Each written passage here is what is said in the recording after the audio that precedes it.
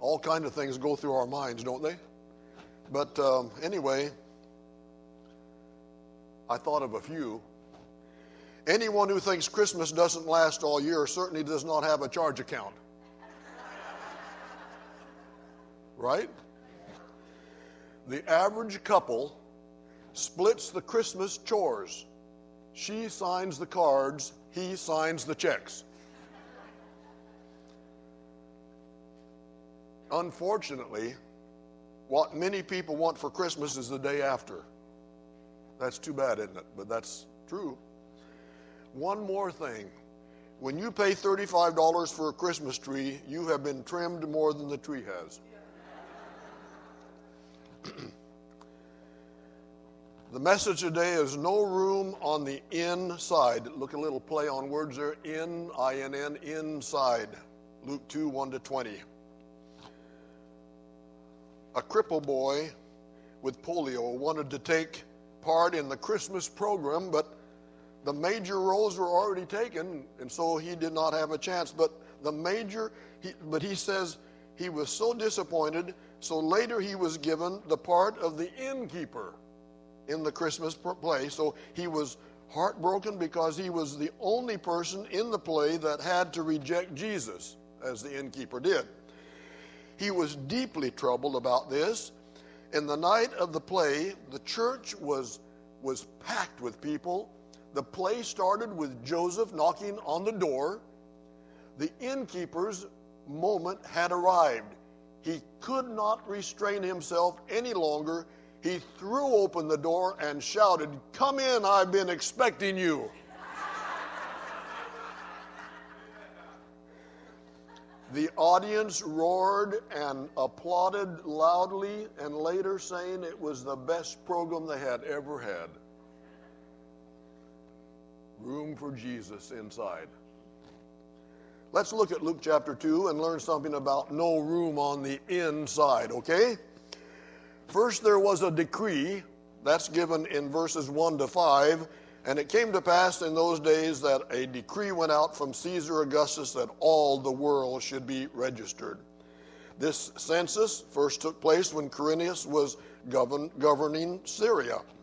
So all went to be registered, every one to his own city. Joseph also went up from Galilee, out of the city of Nazareth, into Judea, to the city of David, which is called Bethlehem, because he was of the house and lineage of David, to be registered with Mary, his betrothed wife, who was with child. Verse 1 has a very interesting phrase in it. Did you see it? It says, it came to pass in those days. In those days. Pretty important. You see, God was working from eternity past to make this moment happen. So religiously, God had worked in all of the situations of the known world. And so after, religiously, he had prepared the word, because after the captivity, you see, the scrolls of the Old Testament were then more available, and synagogues were open all around the places, and it was really a marvelous thing how he prepared the world religiously by having his word available to people and synagogues in which it could be read and studied. Then he prepared the world culturally in a very marvelous way, because Alexander the Great made Greek the universal language, and he united Asia and Europe and Africa, and what a preparation that was. And there was a third way that he prepared the world. He did it politically, and boy, this is something. He used this very man that we're talking about right now in verse 1. Rome established what they called the Roman peace. It was kind of a forced peace. It was actually kind of a bludgeoned peace, if you will, but it was peace, and it was quite remarkable. And the stories about it are endless. The laws protected citizens of the day, and the Roman roads were built, which exist even to this day, that people can traverse. They're quite remarkable. So that's a little bit how he prepared the world. But let's talk about now this man whose name is in verse 1. You heard it. His name is Caesar Augustus. He was born with the name Octavian. I probably said it wrongly, but that's okay. I have a rule for pronunciation of biblical names. Any way you pronounce it is correct. He was born with the name Octavian. It was named after his father. His grandmother was the sister of Julius Caesar, and being a talented young man, Octavian came to the attention of his great uncle, and so Julius Caesar came to adopt Octavian as his son. And he was made his official heir in 45 BC. Now, in 27 BC, he arranged for the Roman Senate to give him the title Augustus. And boy, this is interesting. The word Augustus means exalted. And sacred also means exalted and sacred. So now Rome wasn't a republic governed by laws. No, it was an empire governed by an emperor. And the first emperor of Rome was this same Julius Caesar, or Caesar Augustus, excuse me. He was a military statesman. He was a genius.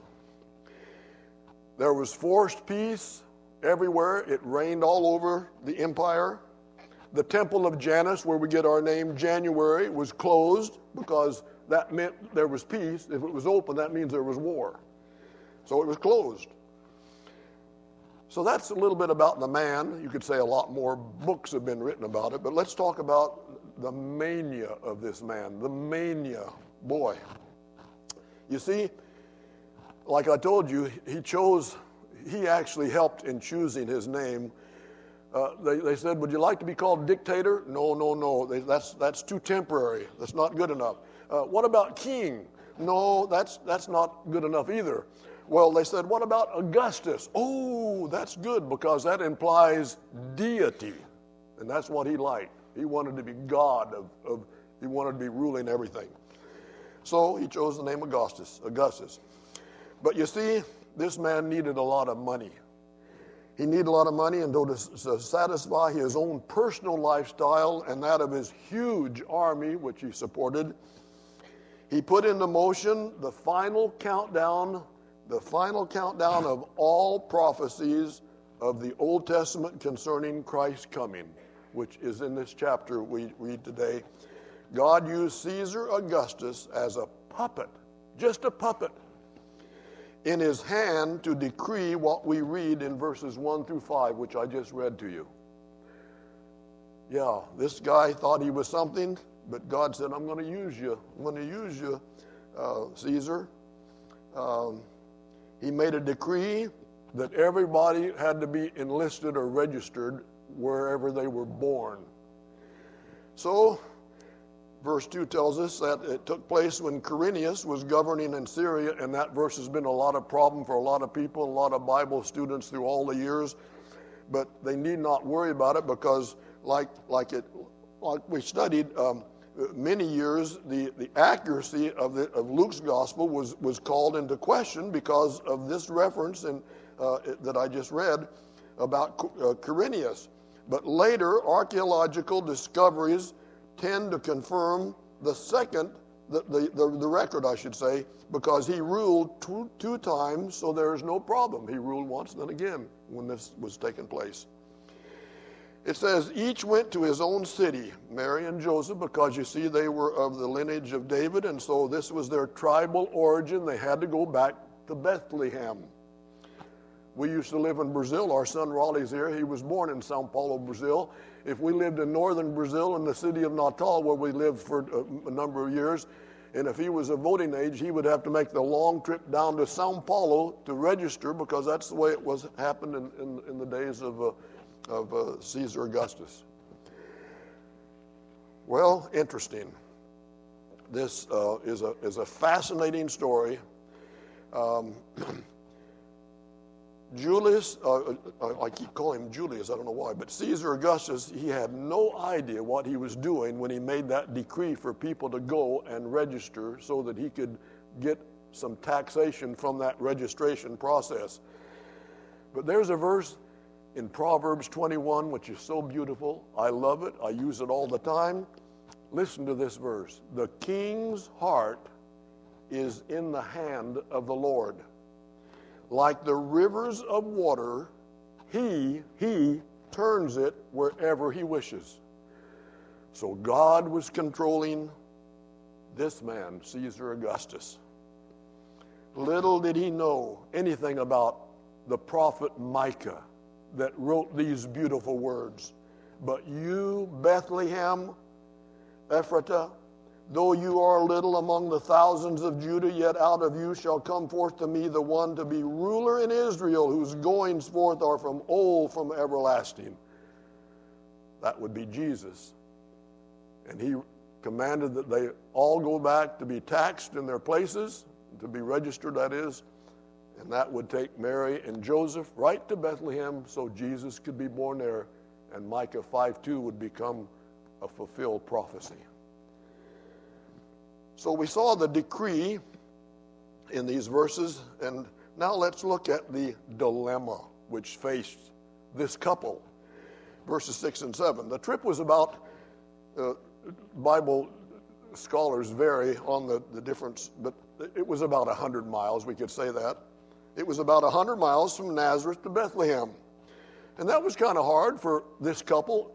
Bible teachers think that Mary may have been only about 13 years old, and she was pregnant with Jesus.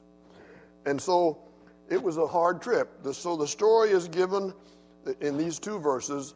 So it was that while, and this is amazing, the entire birth of Jesus is given in two verses, in one verse really, and of all the Bible, this is where it is found, right here.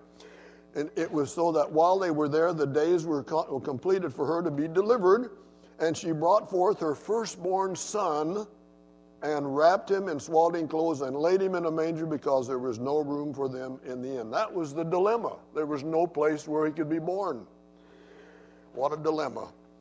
If they'd had electricity in those days, the no vacancy signs would have been lit up all over Bethlehem because there was no place they could even find to spend the night. The inns were full. The inns weren't anything to brag about either. They were all full. They were just a little better, but none were really available. A lodging house or a khan, K-H-A-N, they were poor enough at best, but there was not even room in this public place either because of the crowds for this census and this registration. But there was room. You know where it was? It was back of all of those inns and back of all those little places where they could have maybe stayed if there'd been not so many people. Back of those, there were places where animals were kept and fed for the night. Quite possibly it was a rock cave. Dr. Thompson says this: I have seen many such consisting of one or more rooms in front of and including a cavern where the cattle were kept. This is where Jesus was born because there was no room for them in the inn. All they found was a manger. A manger was a feeding trough for animals. That's what it was. This is the title of today's message, No Room on the Inside. And it concerns me greatly. Where is Christ in your life? Where is Christ in your life? If you talk to people about going to heaven and you ask them that, they'll say, yeah, hope to. Oh, really?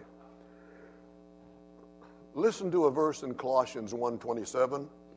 To them God willed to make known what are the riches of the glory of this mystery among the Gentiles, which is, listen to this, Christ in you, the hope of glory. So there's the word hope. Oh, some people like to hope. They hope to go to heaven. But here's the verse that tells you more about it. Christ in you is the only hope that you ever have to get to heaven. Christ in you, the hope of glory. Pretty important verse. There's another one too in 2 Corinthians 5:17. Therefore, if anyone is in Christ, he is a new creature. Old things have passed away. Behold, all things have become new. And there's another good one in John 1:12. But as many as received him, to them he gave the right to become children of God, to those who believe in his name. So I think people can come to church forever. They can hear the message of salvation forever. But if they've never personally invited Jesus to come inside, there's no hope for glory. That's why the message of Christmas is so very special. It tells us all how we can get to heaven if we'll just do it God's way. 2 Corinthians chapter 5, verse 17, in John 1:12. Here's the test, dear people. Listen to this. The Apostle John gave it so well. And this is the testimony that God has given us, eternal life. And this life is in his Son. He who has the Son has life. He who does not have the Son of God does not have life. That's how serious it is. If you don't have Jesus inside, you're never going to heaven. Oh, how I wish that the world could know this story. Oh, how I wish the world could know this story. Paul said, for this reason, I also suffer these things. Nevertheless, I am not ashamed, for I know whom I have believed, and I am persuaded that he is able to keep that which I've committed to him against that day. And I hope that you have that same assurance that you have invited Jesus inside your life. Invited him to come in to be your Savior. Because that's what it says. As many as received him. Well, how do you receive someone? You open the door of your heart and have him come in. Not just leave him on the outside like a lot of people do and go on with life. No, he's got to be on the inside. Well, there's a third thing in our outline. There was the decree and there was the dilemma. Now there is the delight. Look at verses 8 to 20. 8 to 20. Beautiful verses. Now there were in the same country shepherds living out in the fields, keeping watch over their flock by night. And behold, an angel of the Lord stood before them, and the glory of the Lord shone around, and they were greatly afraid. Would you have been? Of course you would. So would I. Been petrified. God chose to announce the birth of Jesus to a group of lowly shepherds. Shepherds, they didn't smell very good, and they took care of sheep who smelled even worse. He chose to announce the message of Jesus' birth to these shepherds out in the countryside. Really quite remarkable. So there are some lessons from the shepherds in this story which I want us to learn today. Look at verse 10. Then the angel said to them, these, as he'd already appeared to the shepherds, and they were scared to death. Then the angel said to them, do not be afraid, for behold, I bring you good tidings of great joy, which shall be to all people. There's one of the greatest messages in the Bible. Think of it. The angels gave to the shepherds that night this simple message, don't be afraid. Of course they were. That's why I said don't be afraid.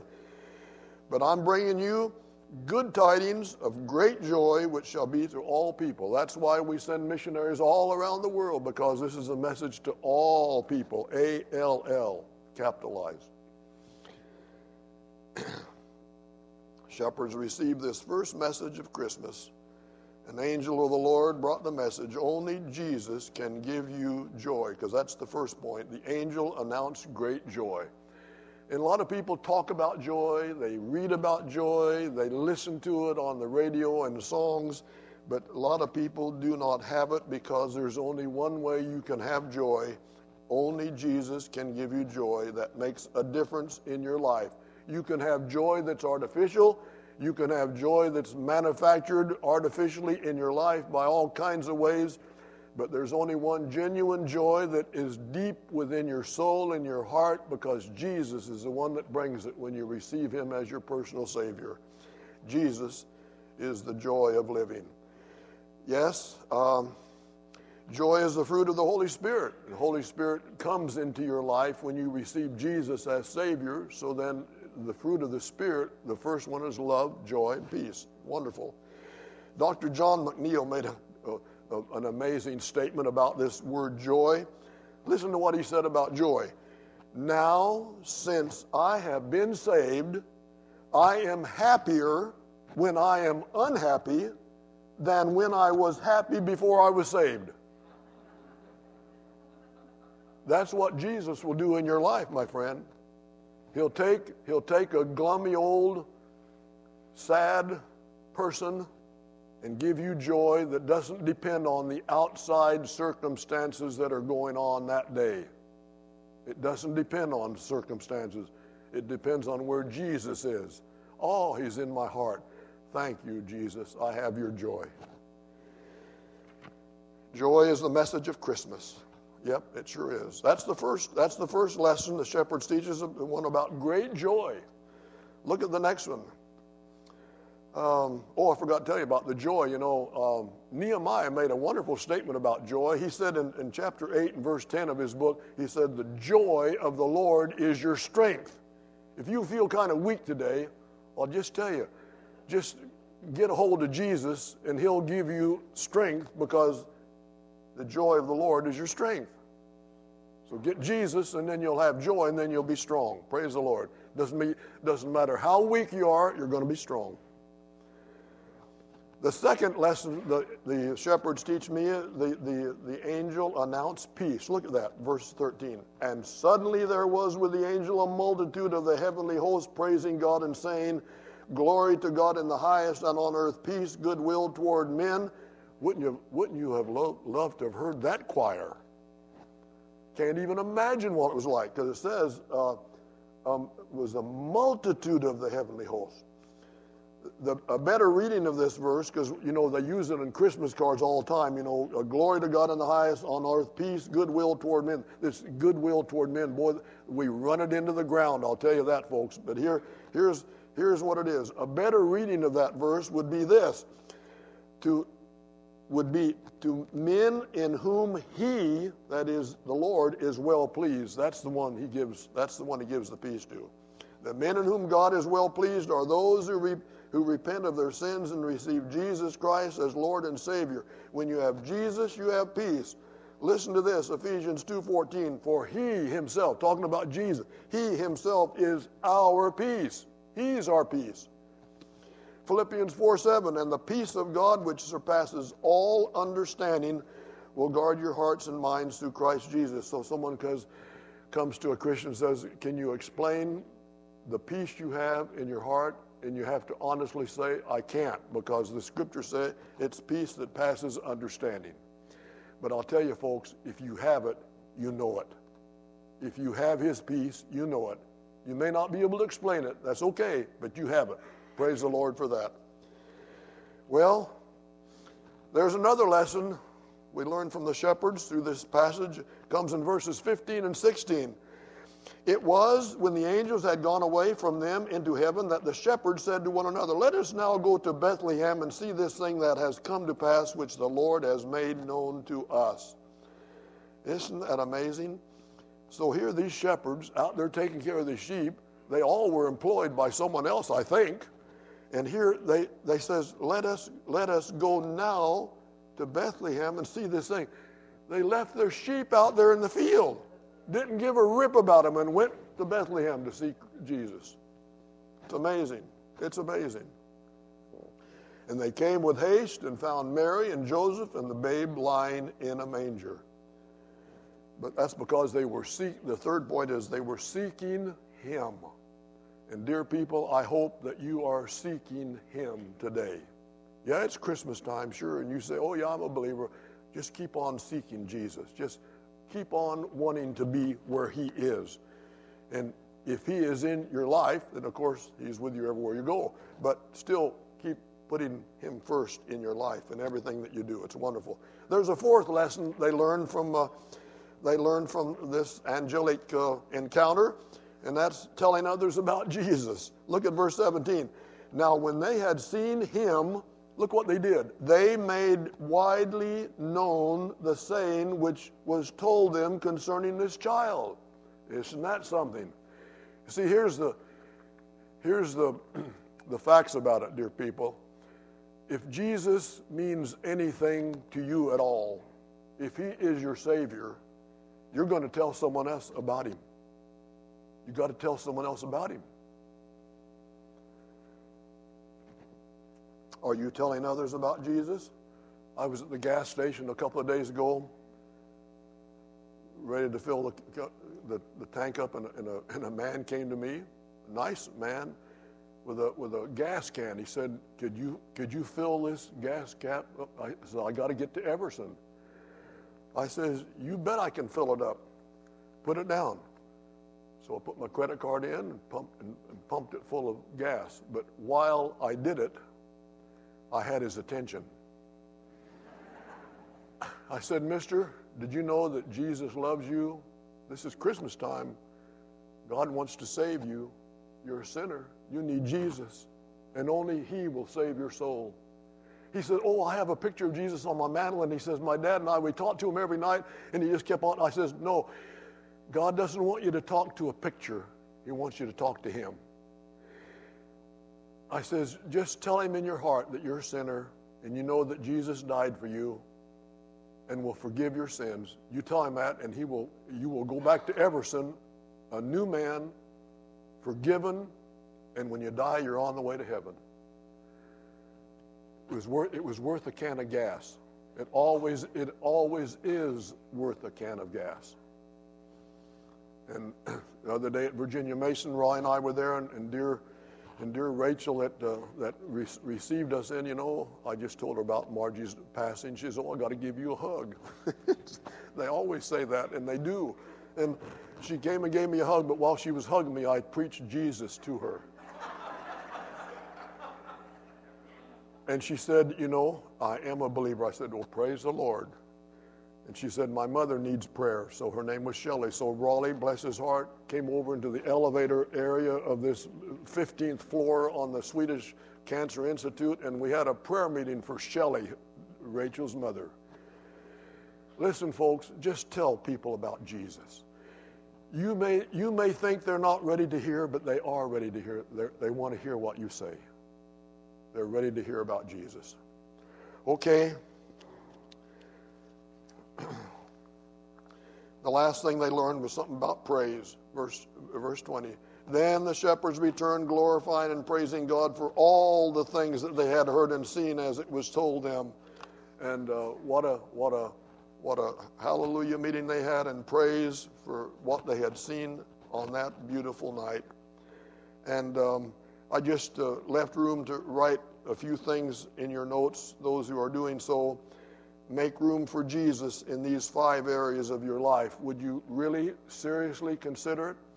The number one where I want you to make room for Jesus in your life is in your heart. Number one, in your heart. That's where He wants to be. He wants to come into your heart, your life, and make you a new creature in Himself. Not only in your heart, but what about your home? Is Christ preeminent in your home? Is He honored in your home? Is everything you do in your home give glory and honor to the Lord Jesus Christ? That's what Christmas is all about. Please make room for Him in your heart, in your home. And the third thing, with your time. In a lifetime, the average American will spend 6 months sitting at stoplights, 8 months opening junk mail, 1 year looking for misplaced objects, 2 years unsuccessfully returning phone calls, 4 years doing housework, 5 years waiting in line, and 6 years eating. And how much of it was thinking about Jesus? Give time for Jesus. Time is the coin. Time is the coin of your life. It is the only coin you have, and only you can determine how it will be spent. Be careful lest you let other people spend it for you. Someone said, each minute is an unretrievable gift, an unredeemable slice of eternity. Now is all the time we have, right now. We may never make it to the exit door. You don't know, nor do I. That's why I want you to know Jesus before you get there. Another place to make room for Jesus in your business. Any of you ever heard of dear old R.G. Letourneau, the man that made these huge earth-moving machines? You know what he said? He wrote a book one time. I read it. God runs my business. Boy, I love that. Are you letting God run your business? Are you letting God run your life? Well, that's what He wants. There's one more. In your pleasure, what are your priorities, class? What are your priorities? Are you giving Him your pleasures that you seek? Let Him control that in your life. A frightened woman on the Titanic found her place in the lifeboat that was about to be dropped into the raging North Atlantic.